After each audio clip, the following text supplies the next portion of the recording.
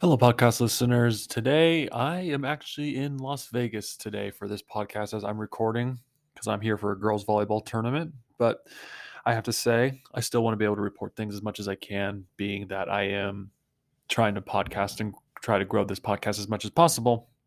And within the next couple of days, I should be able to know if Wall Street is technically correct from the article we had just talked about how casino stocks were suffering due to the fact that people weren't coming as of today or as of right now. They look right, but we'll find out more with time. With today's podcast, we're actually going to first start off by talking a little bit how Russia is squeezing Europe's gas supplies and sparking a bitter, reluctant return to coal. And yesterday we spoke about this. It was about Germany. There's other countries that are feeling this pain as well.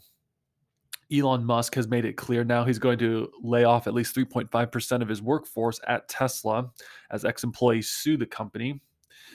Some recent news today that was recently given out too is that Kellogg is going to split into three independent companies.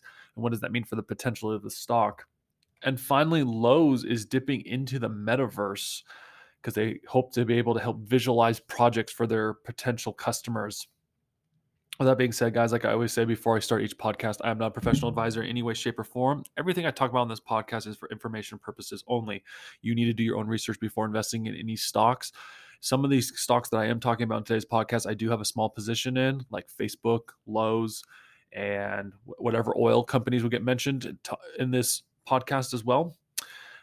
And please go talk to your own professional advisor before making any financial decisions, as they understand your financial situation a lot more than I would, and I cannot give you financial advice. This podcast is for entertainment purposes only and for information for those who wish to seek it.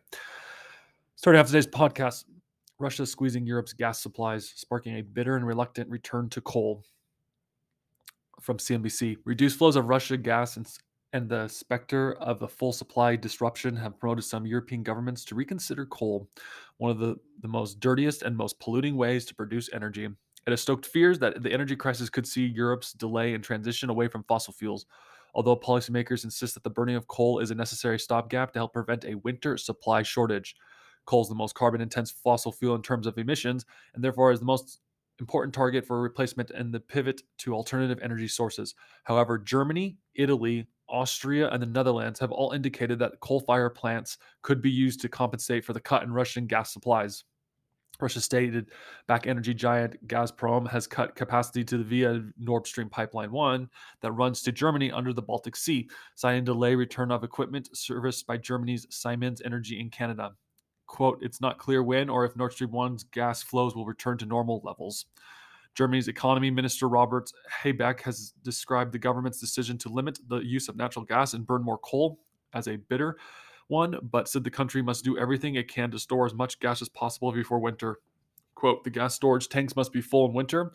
That has to be the top priority, Habeck said in a statement, according to a translation. The Netherlands on Monday said it would achieve its early warning phase of energy crisis plan and remove a production cap at the coal-fired plants to preserve gas, according to Reuters. Italy and Austria have reported plans to consider burning more coal to offset a sharp drop in Russian gas supplies. Okay. We talked about this a little bit yesterday, how it was mostly Germany. Now we got Austria, we got Italy, and now we also have the Netherlands, who are going to have to be using coal now. Makes me wonder how the energy discussion is going to keep going forward. I also wonder too if coal is going to start spiking up a little bit more because of the fact that you have a not only supply crunch in the energy sector, but at the same time you're having a coal issue as well, potentially in the making. If these four countries are doing this now, it makes me wonder what Sweden's going to do, what Finland's going to do, what Belgium's going to do, what's the UK going to do, what's France going to do, what are all these countries going to do, what's Ukraine going to do too, because Ukraine is going to be suffering the most probably due to this war and energy crisis in the making. In a way, if you think about it, Europe's entering pretty much what happened after World War II, supply shortages, and now they're having to ration everything. And it makes me wonder how this supply chain is going to be potentially affected in Europe right now when it comes to energy. We'll finish with this last part of the article. Henning Gloysten, Director of Energy, Climate and Resources at political risk consultancy Eurasians Group, said the short-term solution for Germany and many other European governments is to access any form of energy they can that's not Russian. And sadly, that does include coal. Hard coal and legitimate, which is the dirtiest form of coal, but Germany has a fair bit of that, and will probably try to maximize that to avoid a winter gas shortage. Gloystein told CNBC, Squawk on the Box. European policymakers would be able to avoid winter energy rationing. Gloystein said, however, he warned that things could get really nasty if the Russian gas stops flowing when it's particularly cold. Quote, the worst case scenario is energy rationing. That would be that non-essential industry are asked at the first stage to reduce consumption in return for compensation. That's the plan the government in Germany published over the weekend. You might want to start getting ready, Europe. You're going to be facing shortages, not only in food, but now potentially even in energy. Guys better start getting prepared now, because something tells me eventually there's not going to be enough coal for you guys as well going forward. Because we haven't used coal, because coal is such a quote unquote dirty energy source, even though there's probably companies who are trying to make ways to make it more cleaner, but they weren't able to stand out as much because everything had to be wind and turbine. I guess you can say they're reaping what they sow right now. On to the next one. Elon Musk clarifies Tesla will lay off 3.5% of total workforce as ex-employees sue company. Elon Musk has sought to clarify how many Tesla workers will lose their jobs following the launch of the lawsuit by former employees who claims the automaker breached U.S. labor laws. Speaking at an event hosted by Bloomberg on Tuesday, Musk says that Tesla would reduce its salary workforce by 10% in the next 3 months, while at the same time growing the number of hourly employees. A report earlier this month from Reuters said Musk wanted to cut 10% of jobs, citing that the international email penned by Tesla CEO in the memo, Musk said that he had a super bad feeling about the economy. But in the follow-up email to Tesla staff obtained by CNBC, Musk clarified the company will be reducing its salary headcount by 10% and increasing its hourly staffing. Musk said Tuesday that its meant Tesla layoffs announced would affect around 3.5% of its overall workforce, adding the actual amount was not super material. Salary workers account for more than 2/3 of Tesla employees, he added. Quote, a year from now, I think our headcount will be higher in both salaried and obviously in hourly, Musk said. On Sunday, the 2 former Tesla employees filed a lawsuit against the company, alleging it violated U.S. federal laws regarding mass layoffs. Under the Worker Adjustment Retraining Notification Act, employers are required to give 60 days advance notice of a mass layoff or plant closure. Musk, the world's richest person, dismissed the importance of the suit Tuesday, saying it has no standing. That is a small lawsuit to minor consequence, he said. Anything that relates to Tesla gets big headlines, whether it's bicycle accident or something much more serious. Musk's treatment of workers has been under scrutiny lately. He recently told Tesla employees that they should come into office at least 40 hours a week or leave the company. While the other tech bosses, including Parag Agrawal, CEO of Twitter, which Musk is trying to buy, has embraced the post-COVID drive into remote working, Musk isn't on board. He said people wanting to work remotely should pretend to work somewhere else. The company has also faced allegations of racism against black workers. In February, the California Department of Fair Employment and Housing and Tesla over complaints about radical discrimination and harassment. Anything Elon does is going to get attention, any way, shape, or form, whether it's good or bad. And Elon's probably right. There are things to be worried about. We've talked about this obviously in the past. Microsoft is being more selective when it comes to hiring people. JP Morgan Chase is trying to get ready. Another bank's trying to get ready. 2 housing companies recently laid off 10 to one company laid off about 10% of its workforce, while another one's laying off about 8% of its workforce. So these are happening. It is happening. And so at the end of the day, it makes me wonder what's going to happen when these companies start to actually have to lay off people, because there are things that are happening currently right now. And at the same time, it just seems like the economy is not doing that well right now. Gas prices are currently up. Like I said, we'll know in a couple of days when I'm in Vegas, when I actually get to see what the nightlife's like in the gambling world, see if there actually is anything being effective currently right now. But it makes me wonder what's happening. Finishing off with the article, recession more likely than not. Asked about the prospect of the economy tipping into a recession, Musk said it is inevitable at some point, but questioned when such an event may happen. A recession is in the near term, more likely than not, he said, although he added it's not certainty. With inflation at historic highs, economics are worried that the prospect of stagflation, where prices go up but economy growth deteriorates. Last week, the Federal Reserve made its biggest interest rate hike since 1994. We need to pay attention to what these CEOs are doing. CEOs know where it's coming before everyone else kind of does. I mean, they have to. And a lot of CEOs are preparing right now. they'll make their moves before the government makes their moves because the government will always be behind. But it seems like right now they're making the moves as if a recession is coming. So I guess pay attention to Elon if you guys want to know what's happening, but continue to pay attention to the CEOs of these companies because they're going to let you know as well. Going on to the food and beverage side of the market, Kellogg to separate into 3 companies focusing on snacks, cereal, and plant-based foods. Kellogg is planning to separate into 3 independent public companies, sectioning off its iconic brands into district snacking, cereal, and plant-based businesses.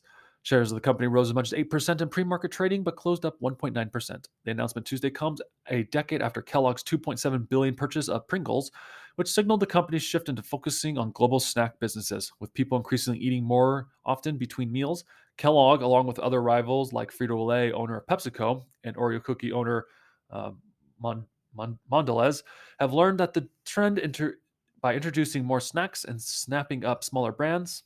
On Monday, Mondelez said that it was acquiring Cliff Bar for $2.9 billion. Wow, that was even news that I didn't even know either. They were buying out Cliff Bar. Cereal sales, by contrast, have stagnated in the U.S. as people eat on the go and reach for the greater variety of options in the morning.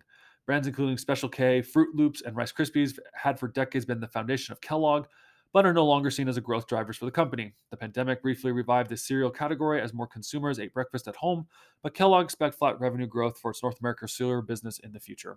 Quote, those who scratched their head in 2012 about the zero overlap Pringles deal should scratch no longer. It's the legacy North American business that didn't fit management's plans, and today's announcement makes that final. Consumer Edge analyst Jonathan Freeman wrote in a note to clients. Kellogg has been weighing spinoffs as a potential strategy since 2018.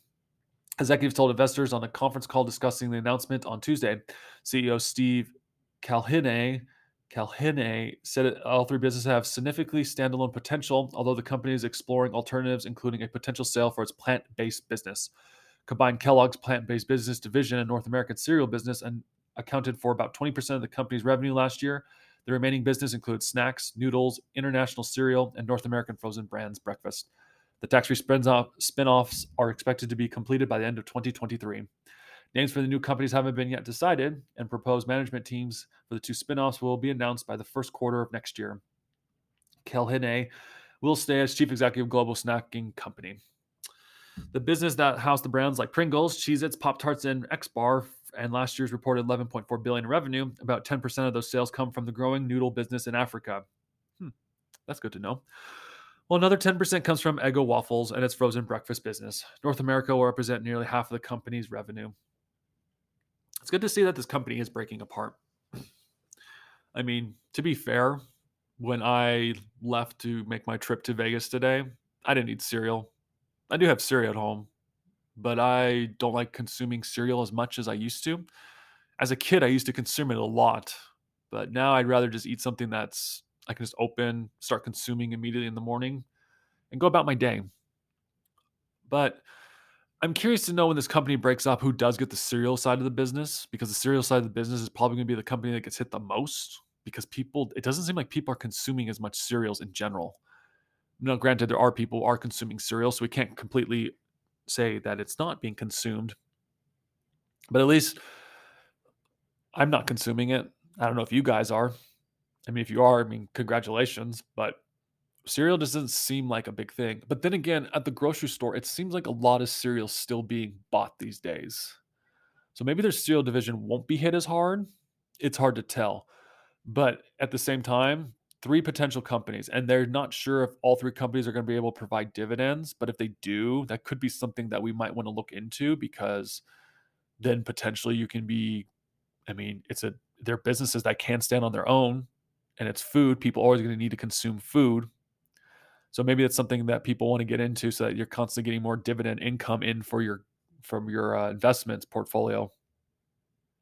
Hard to tell.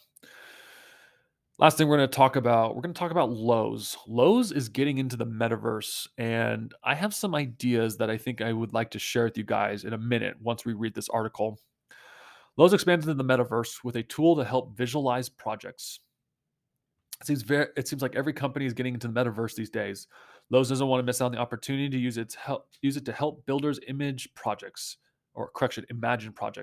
But unlike other retailers who choose a particular virtual platform or games like Fortnite or Roblox, Lowe's metaverse assets include free downloads of 500 product assets, including items such as chairs, are available on its own hub.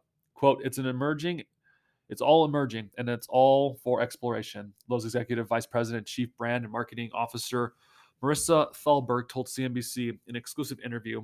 The retailer decided not to choose one metaverse platform, but rather a kind of agnostic and kind of democratized approach, she said. While other brands have found immediate ways to make money in the metaverse, even on the experimental basis, Thalberg said this isn't about immediately jumping in and trying to make an event or immediately commoditizing it. Rather, she told CNBC, our goal is to really take it into the new frontier and help people with their imagination and help them make their own virtual space as exciting and inspirational and enjoyable as their real world space. And that's the only benefit we seek to obtain at this point. At least that's not the only stated benefit. As the first major home improvement retailer to enter into the metaverse and makes its application assets available for free, no doubt a key goal is watching the consumer behavior to eventually capitalize on the opportunity that might exist. The assets are based on real products, and the company currently sells online and at stores. Analysis see a big breakthrough coming through the metaverse. By 2026, a quarter of consumers will spend at least 1 hour per day in the metaverse, said consulting ad research firm Gartner estimates. Morgan Stanley estimates that total addressable market for advertising and e-commerce opportunities could be worth 8.3 trillion in the metaverse, with 697 billion in home and home relative spending. The firm lists walking through home renovation plans as just an example. Continue on with the quote, just last year, it was estimated that 100 billion were spent on virtual goods inside gaming platforms. That doesn't even include NFTs. The Futures Intelligence Group CEO and Chief Metaverse Officer Kathy Hackle said. What I want to know is, and it doesn't really go into much details on it because they don't really talk about it much here. I want to know, because Lowe's is going into the metaverse, how much longer till who says a Target or a Home Depot. I mean, Lowe's and Home Depot are probably going to benefit the most from this because people build things in the metaverse. They do. And for those of you who are older, it's like the virtual world. Okay. Some metaverse platforms are very, very realistic. Recently with friends, we play a lot on VR chat on Sundays, and the VR chat world, some of it's too real sometimes. It's creepy how realistic it feels.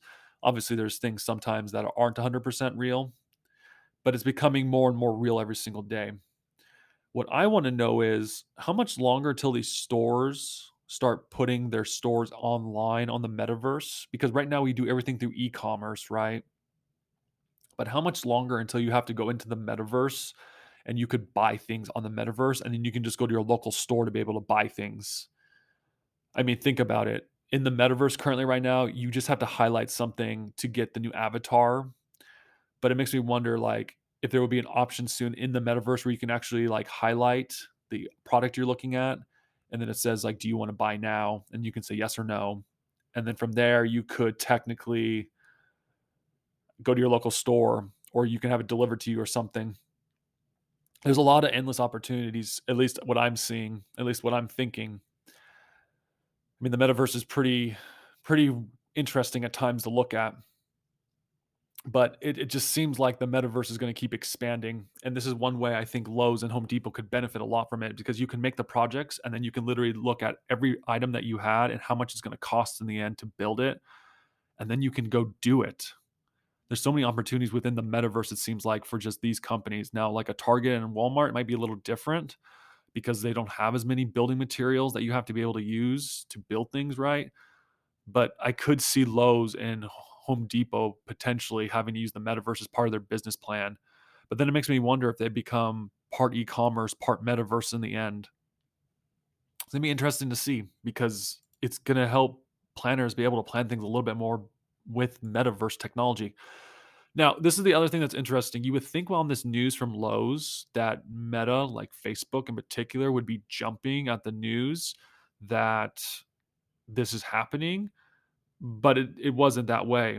In fact, Facebook stock technically tanked today, and it's just it virtually just tanked today. It says here, Meta settles with DOJ on alleged discrimination and housing ads. I guess their housing ads were going to people who either couldn't afford it at the end of the day, But Facebook stock did not jump at all in this news. It virtually tanked. But then this news comes out from Lowe's, and you would think that that it would be jumping. It didn't. So Wall Street's betting right now that Facebook is still not going to be able to handle the metaverse. I'm telling you right now, young people love the metaverse. They do. Okay. When logging on the other day, like I had mentioned, my friends, and we're pretty much a little bit older, but they had mentioned that when they log on to the metaverse, there's just a lot of kids on it these days. And it's just how things are going. Kids want to be on the metaverse. They like those Oculus goggles to be able to see a different world, to be able to escape our world and go into a different world or build whatever they want. In a way, the metaverse is becoming the new Minecraft in the making. Minecraft was kind of big back in the day because you're able to use your imagination and build whatever you want. Now it seems like the metaverse is going to be the new Minecraft in the making. There might be more opportunities in the metaverse. I might not be seeing it all right now, but I think the Lowe's and Home Depot one, I think that's going to eventually happen. I hope I'm right. Hope I am. We'll find out. So, with that being said, guys, thank you so much for listening to today's podcast. I hope you did enjoy it as much as I've enjoyed recording it today. I ask that if you did like and enjoy it, that you please like and subscribe to this podcast so we can be able to keep talking about the events that are happening in the market. I also ask too that you please like and subscribe and share with friends or family, as every like and subscription that we get from you or friends or family, if you share this podcast with them, be able to help grow this channel so we can be able to keep talking about what's happening in the market at all times. With that being said, guys, thank you so much for listening to today's podcast. Thank you and goodbye.